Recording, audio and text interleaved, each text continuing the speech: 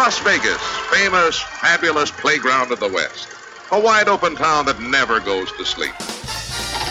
Vegas! Vegas, baby, Vegas! You're either in or you're out. Right now. My best mates are going to Las Vegas this weekend. I'm told it's incredible. Las Vegas, here we go! Pack your bags and get ready. You're going to Vegas with people who know Vegas. You're listening to Vegas Never Sleeps with Stephen Maggi. Welcome to Vegas. And just like everywhere else in the country, Las Vegas loves its dogs. And over the recent Thanksgiving holiday, the dog world celebrated the very best of the nation's show dogs at the National Dog Show, coming from Philadelphia, which is televised every Thanksgiving Day each year to huge viewerships. Now, one of the voices from the show is NBC's David Frei, and you'll meet him today. Last week, your Vegas insider, Scott Roeben of VitalVegas.com, gushed over the new Circa Hotel and Casino.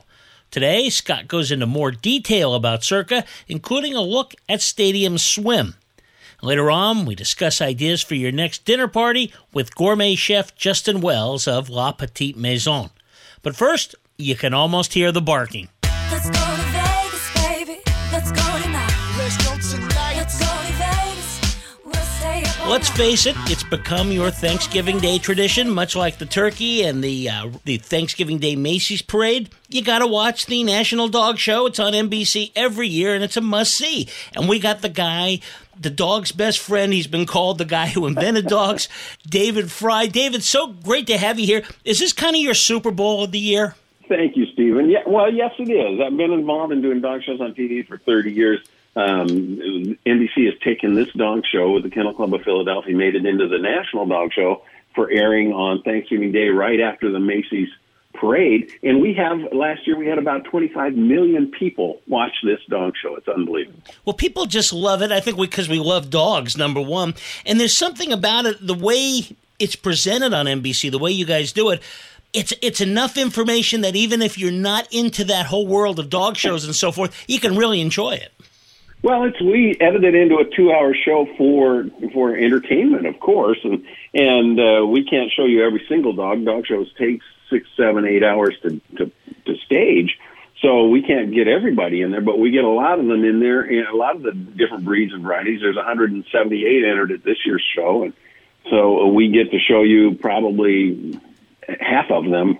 Well, we're going to show you all of them in some fashion, but we devote some serious time to the dogs that are in the finals, and that's always a great fun. We try and vary that every year. So, yeah, we have fun. We kind of look at it as an educational process for people to learn about the different breeds. You know, hey, what's the deal on that poodle haircut? So things like that. We have fun with that. And the broadcast team, I love you guys. I mean, John O'Hurley is just so great, and you guys look like you're having fun there, which makes it all the more enjoyable to watch. Well, thank God, because we've been together 19 years now. It's amazing. I've got a lot of relationships in my world that have not lasted that long. And, but John's fun, and we'll be sitting there, and he's learned a lot about the dogs. But he's a professional. He's an entertainer. He's a professional. He was involved in some little comedy show called Seinfeld before he got to me, and I made him famous through the dog show. So we'll be sitting there every once in a while, and he'll say something, and I'll say, that wasn't John O'Hurley, that was Peterman. I said, where's Jerry? Where's Kramer? Where's George? Where are they? I feel like I'm on a show. But, we do have a good time about it because it's entertaining. Who doesn't look at a dog and smile? That's really what it's all about. Well, that's really true. Now, it's hosted by the Kennel Club of Philadelphia. It goes back, as I understand it, to the 1800s. Is that right? They had their first show back in the 1870s and had shows sporadically, but started doing a show every year in the 30s, in the 1930s. So they've been around a long time and got some great history, of course, back in Philadelphia. And so it's a fun show because they're serious about their show and we're serious about our dogs, but at the same time, we know it's entertainment and we're all having a good time. So there's a lot of dog breeds out there, over 200, and you got 7 different groups. So can you kind of run us through those different groups and how they differentiate? Sure. Well, let's talk about how the dog show works. It's like an advancing bracket in sports. Think March Madness. the first level of competition, we usually have an entry of 2,000 dogs. They're divided into as many as 208 different breeds and varieties. They compete first. All the dogs compete first at the breed level, and those breeds come to us. Those 208 breeds and varieties come to us in 7 different groups. So first of all, we're going to have competition at 208 different breeds. So the breed winner then advances into its group. The Irish Setter is chosen to be best of breed, advances into the sporting group, where it competes against other breed winners like the English Setter or the English Cocker or the Cocker Spaniel and other sporting dogs. And then, so we have 7 groups. So those 208 winners advance into 7 different groups. The sporting group, the hound group, the working group, the terrier group, the toy group, the non-sporting group, and the herding group. So now, those guys are competing against other breeds, different breeds from their same group. And we pick a winner of each group. So we have 7 group winners. They advance to best in show, where a best in show judge picks one of them to be best in show. And that's the ultimate winner. We've come down from 2,000 dogs to 1 at the very end. And it's wow, a thing of beauty. Well, yeah, but how does like a Chihuahua compete with a German Shepherd? It's a matter of, I guess, a certain criteria that goes across the breeds, right? So I'm just wondering how you compare the two. Well, each breed has a written description of the ideal specimen of that breed. It's called a standard, and it usually is relating form to function, what a dog was bred to do. Originally, it should be built to do that job. And like in the hound group, we have the Irish Wolfhound, the biggest breed of all, competing against the Dachshund. Well, you can't compare an Irish Wolfhound to a Dachshund. You can compare the Irish Wolfhound to the ideal Irish Wolfhound, the perfect Irish Wolfhound in your mind. And then you compare the Dachshund to the perfect Dachshund, and you see which one of them is a better representative of their breed. And that's how you're going to determine the placements at that point in time. And it can vary. I mean, the Dachshund can win some days, and the Irish Wolfhound can win other days. So the judge has to use what's in that standard, has to be able to imagine them doing the job they were bred to do, and picks the winner accordingly. Now, David, I have to ask you an embarrassing question, but when they heard you were going to be on the show, they said, you got to ask it. So I said, okay. There's always the picture, and it's usually, it seems like it's an older lady, and they check the undercarriage. What exactly are they checking there? It's always a great part. Well, the original purpose of dog shows was to identify superior breeding stock. So to choose the dogs to make the next generation of dogs. And so the dogs have to be whole, as we say. So a male dog can't be neutered. It has to have it has to have all the equipment back there, and it has to be in normal shape and condition. So that's what they're doing back there. They don't spend a lot of time back there, but they're just making sure everything's in place, and that's part of the deal. Now, the dogs, people see them, and they're just such beautiful dogs. And another question people ask is, do these dogs have a chance to have fun? Like the other dogs wagging their tail and running around? Because so much is expected of them when they're going through these trials. Well, they're having fun because they're there with the people that they love, and they're doing things for the people that they love. And I always try to tell people that these are real dogs, and we're real people in this great family sport. Our dogs do the same thing at home during the week that your dogs do. I mean, they steal food off the counters. They shed on our dark clothes. They probably even take a drink out of the toilet every once in a while. But we just dress them up a little bit, so to speak, on the weekends and take them to dog shows. And they go to the dog shows, and they have fun because they're there with their people. They're there showing off for everybody. And they are having a good time. If they're not having a good time, it's not going to be fun for you, the handler, either. So you're either going to find a different dog to bring or find another activity. So that's what it's all about. Real dogs, real people. More with NBC sports broadcaster and American Kennel Club judge David Fry in just a few moments. Just a reminder, please visit Vegas Never Sleeps and our great new show, Sports Rockin' Tours, online. For the best in Vegas, it's VegasNeverSleeps.com. For great sports interviews, visit SportsRacsX.com. You're listening to Vegas Never Sleeps with Stephen Maggi, coast to coast on the Talk Media Network. Let's go to Vegas, baby. Let's go tonight. Let's go to Vegas. We'll stay up all night. All right. Let's go to Vegas, baby. Let's get away. Let's get away. Who wants to live forever? This is a time-sensitive message from the Back Pain Relief Hotline. Millions of people across the nation are suffering from back pain. Are you? Are you on Medicare? Is it hard to walk, to bend over, or even do simple things? Well, we have great news. If you're on Medicare, you could qualify to receive a pain-relieving back brace. We'll handle all the Medicare paperwork if you qualify and ship your new back brace right to your door. Make sure you have your Medicare card ready and please call us right now and get all the details. It only takes a few minutes. Imagine doing everything you used to do before your back pain. With your Medicare card ready, call the Back Pain Relief Hotline today. Call now. 800-419-1964. 800-419-1964. 800-419-1964. That's 800-419-1964. Paid for by the Health Alert Hotline. Hi, this is Dr. Annette of the Dr. Annette Show. We've been talking today about COVID-19 and steps you can take to possibly prevent or mitigate infection. Silver and zinc have been used for centuries as disinfectants and as antimicrobials. We're offering you this special discount to make it easier and more affordable to get these essential silver and zinc liquid mineral supplements. Visit our website at www.elementalresearchinc.com and use promo code VEGAS20 to get 20% off silver and zinc products. Once again, that's www.elementalresearchinc.com and use promo code VEGAS20 to get 20% off silver and zinc products. Professional line not included. We are all in this together and we can get through this. Learn more at elementalresearchinc.com and use the promo code VEGAS20. These statements have not been evaluated by the Food and Drug Administration. This product is not intended to diagnose, treat, cure, or prevent any disease. Now, let's return to Vegas Never Sleeps with Stephen Maggi. You are listening to David Fry, one of the voices of the National Dog Show on NBC. Well, you've been in this a long time.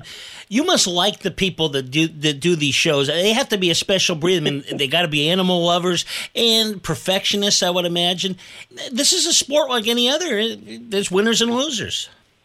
Yeah, it's very competitive. I will say that there are very talented people presenting these dogs, and the thing is that you may see them in the dog show ring, and the judge may see them in the dog show ring for 2 minutes or 3 minutes.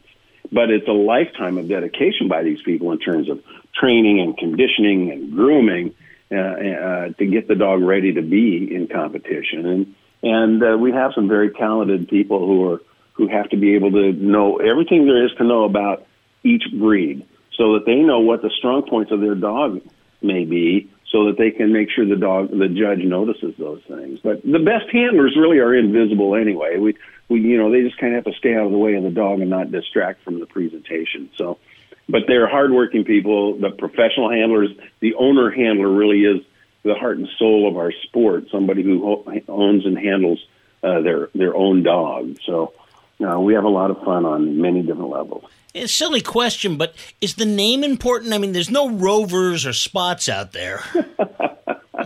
No, but we get a lot of dogs that are named after, like, song titles. What did I see one? I can't drive 55. That's great, Sammy Hagar. That's right. I had a dog named Champion Storm Hills Who's Zoomin' Who. That's an Aretha Franklin song. We were going to make her call name Aretha, in honor of Aretha Franklin and that great song. So you see a lot of songs like that. There are also sometimes where there's a name and you don't know what it is, and they say it's an inside story, and I can't tell you. so it's fun. But, the registered name with the AKC is limited, I think, now to 30 different letters and characters. And but you're not going to call a dog, hey, Storm Hills, who's Zoomin' Who, come on over here. It's going to be, hey, Zoomy, come on over. Aretha, come on over. So we have that flexibility. The breeds are really interesting, too. I mean, we've seen different breeds all of a sudden become accepted by the AKC. I know you've got 3 new ones this year, and I kind of want to just run through them. I find this fascinating. The Barbet, B-A-R-B-E, it's a French dog, and the word Barbet actually comes from the French word for beard. But it's a French water dog, sporting dog, that is loaded with black curly hair, and even the parent club says the dog looks like a Muppet. And so it's one of our newly eligible breeds this year. The other is the Dogo Argentino, which is a substantial hunting dog that was bred to hunt wild boar. More with NBC sports broadcaster and American Kennel Club judge David Fry in just a few moments. Time now for your Vegas insider, Scott Robin of VitalVegas.com. The reviews of the Circa Hotel and Casino have been very positive, and perhaps the thing that really stands out is Stadium Swim, a series of pools that brings the casino outdoors. Scott, what makes it so special?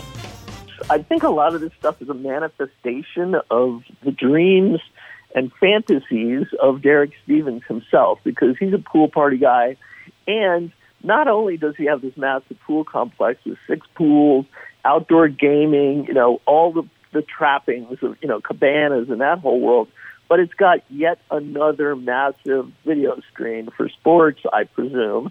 That is what they will be playing mostly on it, because he's a big sports fan and he knows his customers and he knows his customers like sports. But this thing is absolutely massive. So you get to be at your pool party and you get to watch sports. It really is just a sports fan's dream. And I think the pool is going to generate a lot of revenue for them once we can get back to, the post-COVID world. I think this place has, a capacity of many, many thousands of people per day. So they won't know if it's going to meet that expectation in the middle of COVID because of all the capacity limitations.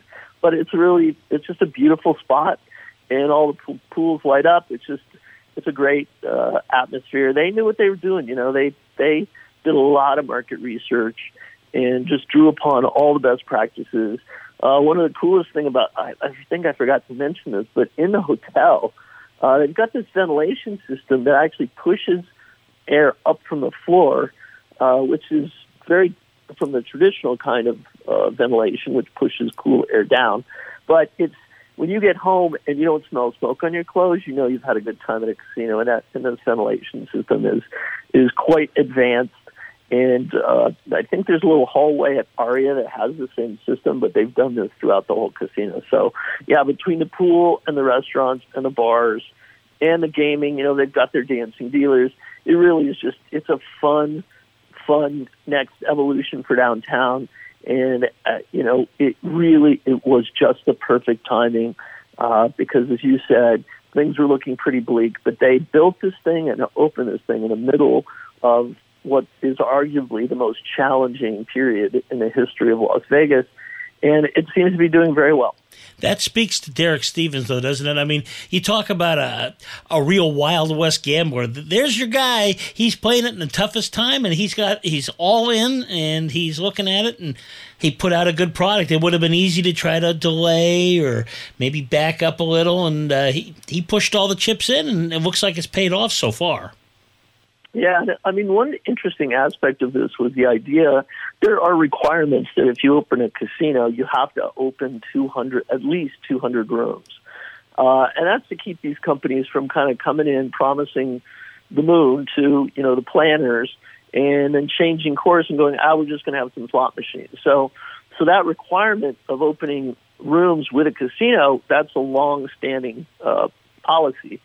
So Derek Stevens went and said, look, I can't get my guys up in the lifts. I can't get them up in the elevators because the COVID limitation was like 2 people per, elevator ride. He said, we need 400 or 600 guys up there. So he said, how about if we split the opening date? So he got to open the casino part on October 28th and then push back the room part to December and beyond. So it was very smart, and it was a smooth kind of political move. There was a really huge benefit to him to have this thing done in 2020, though, because there were some tax breaks that will allow him to write off all of the slot machines they've invested in as part of 2020, as opposed to, in many cases, you can't kind of write off machines for depreciation. You have to do that over 5 or 6 or 7 years, I think. But if they finish by the end of 2020 and open by the end of 2020, he gets to write off that massive cost of all those slot machines. So there's a lot of smart people at work, much smarter than me, But as you said, like they put their money where their mouths are, because Greg and Derek Stevens, to put a $1 billion resort in the middle of downtown, everybody's sprucing up. I walked over to California. They're putting on a new coat of paint.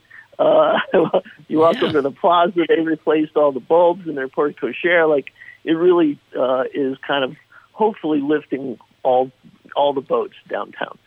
Thanks, Scott. Visit VitalVegas.com every day for the best in Vegas news. We're really excited about Sports Rockin' Tours, which now follows the show on most of these stations. If you can't get it on the dial, you can still hear it online. Go to sportsracx.com on the web to hear the show and listen to past programs as well. You're listening to Vegas Never Sleeps with Stephen Maggi, nationwide on the Talk Media Network. Let's go to Vegas, baby. Let's go tonight. Right now. Let's go to Vegas. We'll stay up all night. You're listening to Vegas Never Sleeps with Stephen Maggi. You are listening to Vegas Never Sleeps. We are talking with NBC sportscaster David Fry, who broadcasts the National Dog Show every year alongside actor John O'Hurley. And then the third dog that's eligible this year is the Belgian Lacanois, which is one of 4 Belgian breeds that are herding dogs, but used a lot in police work and security work in Belgium and other places, closely related to the Malinois, the Belgian Tervuren, and the Sheepdog.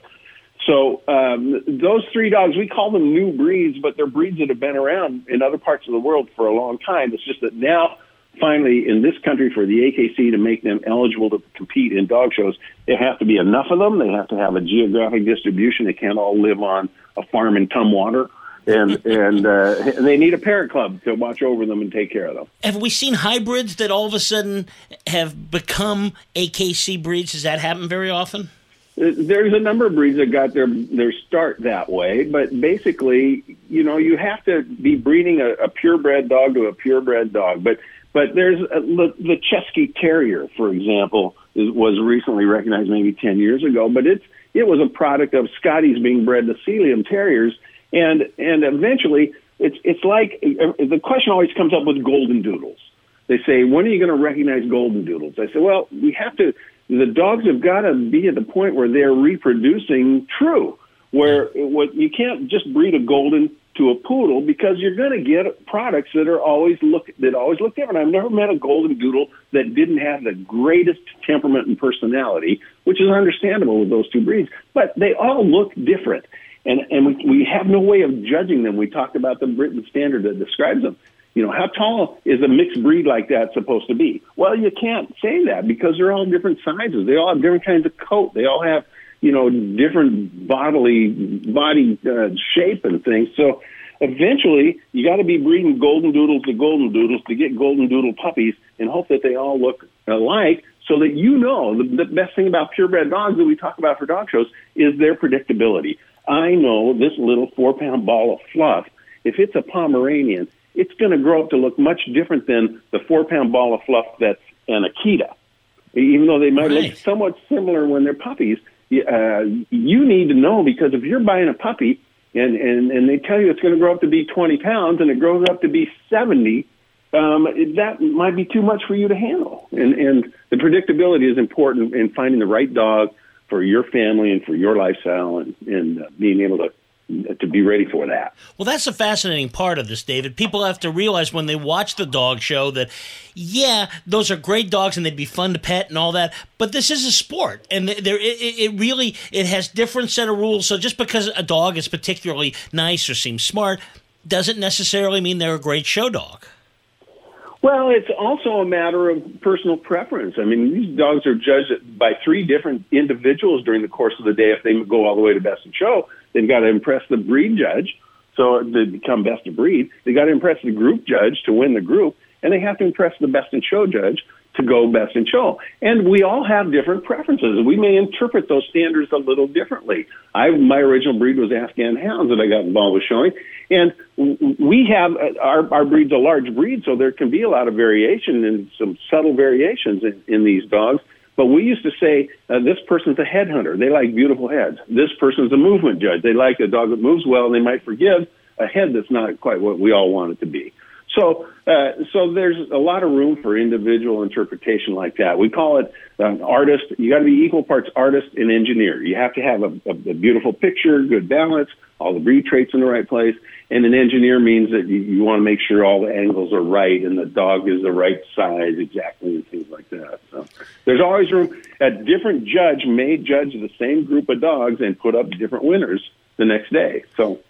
Well, as I guess people are figuring out by listening to you, you're not just the voice of the hound, but you're also a breeder, owner. You've done all that stuff. You mentioned Afghan hounds. I know you did Brittany's. I want to talk to you about the other breed that you did because I have my best friend has one, and they're a fascinating dog, and that's the Cavalier King Charles Spaniels. Really smart dogs. They're so good looking sometimes that they almost don't look real. They are beautiful. They look like little stuffed animals, but they're a toy dog. They have a great temperament and personality. I'm very involved with therapy dog work, and my dog Angel was part of my charity called Angel on a Leash. She just passed in February at the age of 13, but she had done great things as a therapy dog, visiting the Ronald McDonald House in New York City for kids with cancer, visiting the Memorial Sloan Kettering Cancer Center in New York City. That constantly coming with me occasionally to the VA hospital when my other dog Grace, who normally visited the VA hospital, couldn't come. So they do a lot of great things in that respect too. But a lot of dogs can do those things, and we hope that we can keep them going. Well, that is a great charity. We'll tell people how they can get involved with that before we go. But dogs do seem to have the capability to bring smiles to people's faces, and they can go in the hospital. And I don't know what it is. Is it an instinct they have or something? It can bring the best out of people. They're just wonderful that way. It is pretty amazing, but, a dog walks into the room and the energy changes. And it can be a hospital room. It can be with kids in a gathering. It can be at a school, or it can be with my veterans at the VA hospital lying on their back in bed, that the dogs just can make a difference because people can relate to the dog. They'll see the dog and they'll smile. That's the starting point. But it gets, it can go on beyond that. They get the tactile part of touching them and petting them and stuff, which is kind of tough for us to do right now. But we're doing some of that virtually. It's hard to believe, but yeah. So the dogs can change people's lives. We've touched a lot of people with our dogs and helped the healing process. You interact with a dog and your blood pressure goes down. The science has shown that. Your heart rate slows. Your respiratory rate slows. The flow of the good hormones, the endorphins, increases. There's a lot of things that happen with the dog. Or my dog, Grace, we visit the VA hospital every Wednesday in New York City, and she helped with PT, the physical therapist and the occupational therapist, who were helping teach guys how to use their new prosthetic limbs. And Grace would help them with that stuff. So. That is fantastic. Just take one dog and you'll feel a whole lot better. And if people want to get into this, so first of all, if they want to get into the world of show dogs and so forth, any suggestions for them? Because it's a real commitment. It's not just, I'll go get a good dog from a good breeder and go to a show. It's a lot more. Go to a dog show. Go to a dog show. See the dogs. Talk to the breeders. The Kennel Club of Philadelphia that puts on the National Dog Show, that show is normally benched, where the dogs have to be in a certain area when they're not being shown. We couldn't do it this year because of all the pandemic rules. But get there, you can see all the beagles lined up in one place on a bench when they're not being shown, and you can talk to the breeders and the owners. You can find out things about the breed. You can see if maybe it fits your family. But that's part of what we do with dog shows, is try to educate the general public about the breeds and helping them find the right dog for them and their family. Well, the big one, of course, is on Thanksgiving. That's kind of the Super Bowl of this, the National Dog Show. There's a couple of others you cover, though, right, on a couple of the big networks that draw a lot as well. Well, I did the Westminster Dog Show on USA Network for 27 years. I started doing that in 1990, and then stepped over to add the National Dog Show on NBC. NBC owned the USA Network, so there was a natural connection there. But when Westminster's contract was up, with USA Network, and they moved to Fox. They wanted me to come with. NBC wanted me to stay with them, and I chose to stay with NBC. It's been a great thing in my life to be involved with the NBC guys.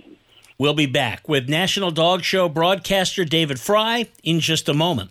We are excited. Each week, our new show, Sports Rockin' Tours, follows Vegas Never Sleeps in most markets. If your station doesn't carry it, there's two things you can do. First, call them and ask them to carry Sports Rockin' Tours.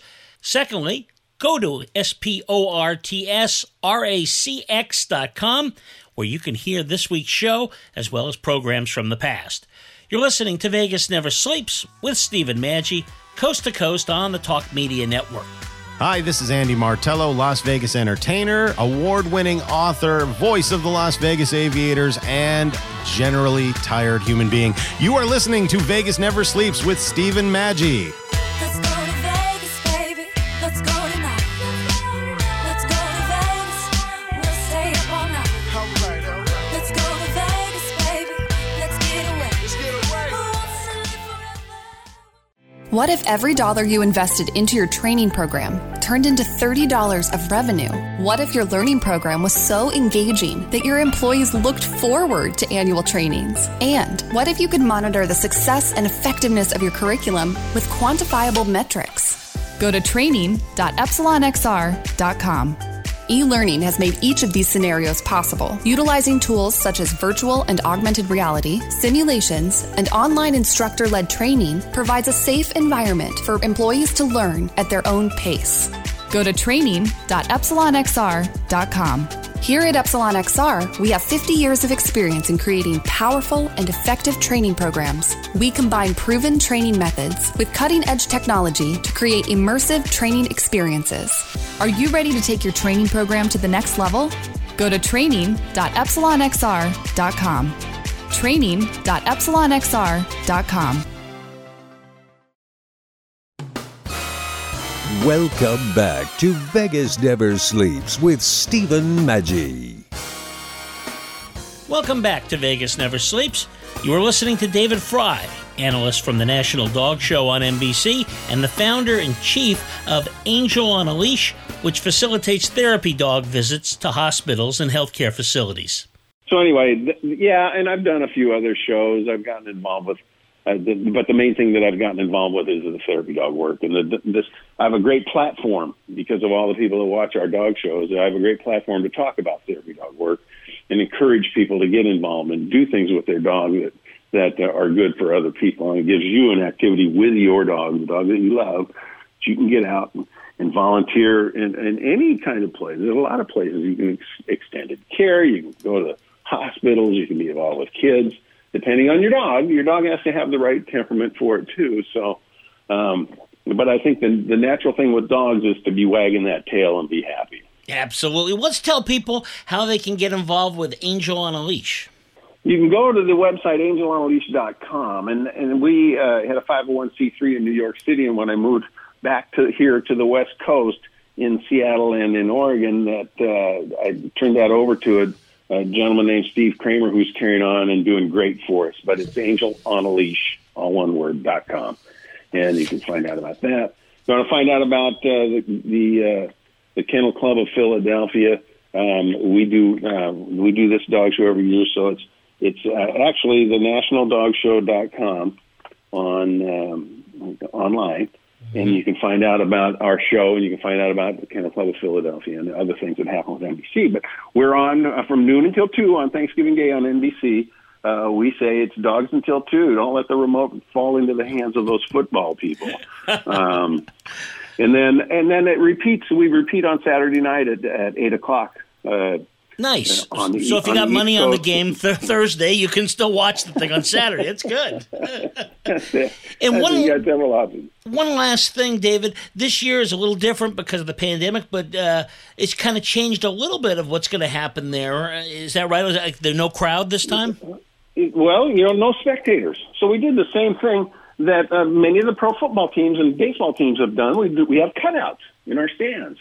I'm a season ticket holder for the Seattle Mariners up here. I have 4 cutouts in my office right now that just came back to me from T-Mobile Park here in Seattle of my 4 dogs that I've had over the years. So we did the same thing with our dog show for charity. We went to the AKC Pet Disaster Relief Fund, the proceeds for buying your cutout, and that's our audience this year. They're not quite as loud as our normal crowd. We usually have 10, 12, 15,000 people watching the dog show in person. So that's the first thing you'll probably notice. The dogs don't notice, and when you're watching the competition, it's not going to look that different. It'll just maybe be a little quieter. We'll see what we do about the noise level. But the judges are wearing masks. The handlers are wearing masks. The dogs, of course, are not. But we're practicing social distancing everywhere, and even with the dogs and the people. So we think you'll notice the difference. We want it to be a safe and healthy environment and an event for the people in our sport and the people who are involved with staging it. So we think we've done a good job of that with the Kennel Club of Philadelphia. David Fry, thank you so much. Please come back. We want to talk more dogs with you. Let's do it again, Stephen. Thank you so much. You've been great. Thanks for having me on. It's the holiday season, and that means dinner parties, well, at least in normal years, but sooner or later it will be party time. And I asked gourmet chef Justin Wells if he curates his parties. It's funny, when we invite people over, I tend to think pretty long and hard about what we're going to eat and what we're going to drink and sort of the environment. And, it's funny, I tend to try to, flip it on people, which is always kind of surprising to them. People that come to my house and they expect that they're going to eat the food like the restaurant, I tend to make them something very rudimentary and all-American. Maybe not a hot dog, but you get my point. Is I kind of surprise them where it's oh, we're having nachos, and they always kind of get a laugh out of that. Versus the people that I feel maybe don't have as great of appreciation and might feel some intimidation behind a dinner party, I'll tend to pizzazz it up just to try to show the light to them, you know what I mean? Kind of lead them to water. I tend to do that. My wife is very big in traditions, and so around the holidays we tend to be very traditional in what we cook and how we serve and things like that. And I really like that sort of formality to those types of meals, and so they tend to be, Groundhog's Day to a certain degree. But yeah, I think it's fun to kind of game the system when you're inviting people over. I know you travel for food, you go to France and so forth. Do you have any kind of, as somebody who's dedicated their life to great food and so forth, do you have any kind of a bucket list, like any particular restaurant you got to go to or a particular culture that before you go, you want to see it and kind of dig into it? Yeah, Spain is really on my list. I really want to spend some time in Spain. I think that it's really a huge melting pot. I would love to spend some time on the Mediterranean. I think that would be pretty spectacular. That's definitely a warm weather food that we don't get exposed to a lot here. Japan is high on my list. I think that if you talk about dining excellence, I don't know that anywhere does it better than Japan. I mean, that's a culture of pride, and they tend to do things to the most finite degree. And I think that would be spectacular. I know that people get really geeked out about sushi, and while I think sushi is fun, I've never really seen the light. I don't really find it to be ethereal, but I also find that people say, you got to have it in Japan. That's really the kind of beacon of it. So I think that it would be fun to go there and see kind of what the hype is all about. And then Portugal is high for me. I've never been. I've heard the food in Portugal is spectacular. The wines don't really necessarily speak to me, but I think that's one of those places where if you're in the environment and have the wines in the environment, they would probably be a little bit more exciting. It's hard to take some of those things out of the climate that they come from and enjoy them elsewhere and really understand why the way that they are. But yeah, I think those are probably my top three at this point. I've eaten at a lot of 3-star Michelin, and I've eaten at a lot of really famous places around the world. And now, what about in Japan? The Kobe beef, Wolfgang Puck sells in Vegas for $1,500 a steak. I mean, is that something? Because I don't know. I don't think they could cook the $1,500 steak, and this is just between you and me. Can't be better than that pork steak you made the other night. I don't think it'll be better. I really don't. Yeah, I mean, again, a lot of it is kind of like, I always use the term like eating the Mona Lisa. It's like, it's kind of a been there, done that, I got the T-shirt sort of thing. So I find that people love eating A5 and frog legs and things like that, and a lot of times the return value is next to zero, and because people just say, okay, I had it was awesome, but I don't need to return to that. And so I think that the realities of those sorts of things and those sorts of meals kind of tend to be more exciting about having them versus the actual having them themselves. Thanks, Justin. When you visit Las Vegas, you're always looking for fun things to do, and I think one thing you got to put on your list is the Neon Museum. It's fantastic. What a way to learn the history of Las Vegas, but by the signs that go back all the way to the 1930s. The lobby, in fact, is a restored shell from the old La Concha Motel. It's a lot of fun. The staff there is incredible. A really unique Las Vegas experience, so you can learn the history and have a blast. Go to neonmuseum.org. That's neonmuseum.org. Have you been Portnoy yet? Well, you should be. What does that actually mean, Neil Portnoy? Well, Mona Van something. She's a psychic. Her name just slips me at the moment. At one of my networking events said, you're nobody in Vegas until you've been Portnoyed. I went, I kind of like that. So we started marketing, doing those portrait caricatures, and it's really caught on. Everybody wants to be Portnoyed. And what Portnoyed means is you send me a photograph, and I do a realistic cartoon caricature. Realistic, looks just like you, and then I cartoon the body. And you then become part of the Portnoy Wall of Honor here at Portnoy Gallery, which now, since its inception in 2017, has got over 60 members on the wall. It's the new Sardi's of Las Vegas. Absolutely. Our own John, the announcer, is there. How do we get information we want to get Portnoy? You can call the gallery at 702-685-2929 or on social media, Facebook, Portnoy Gallery, artist Neil Portnoy, iDrawPeople.com, and probably about 6 other places that at my age memory is the second thing that goes.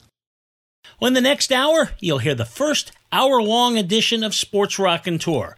If your local station doesn't carry it, visit sportsracx.com, where you can hear it, as well as archived interviews with other sports legends. And please follow both shows on all social media platforms, including Twitter, Facebook, and Instagram. Thanks for listening today. This is Stephen Maggi, reminding you, Vegas never sleeps. Las Vegas, here we go!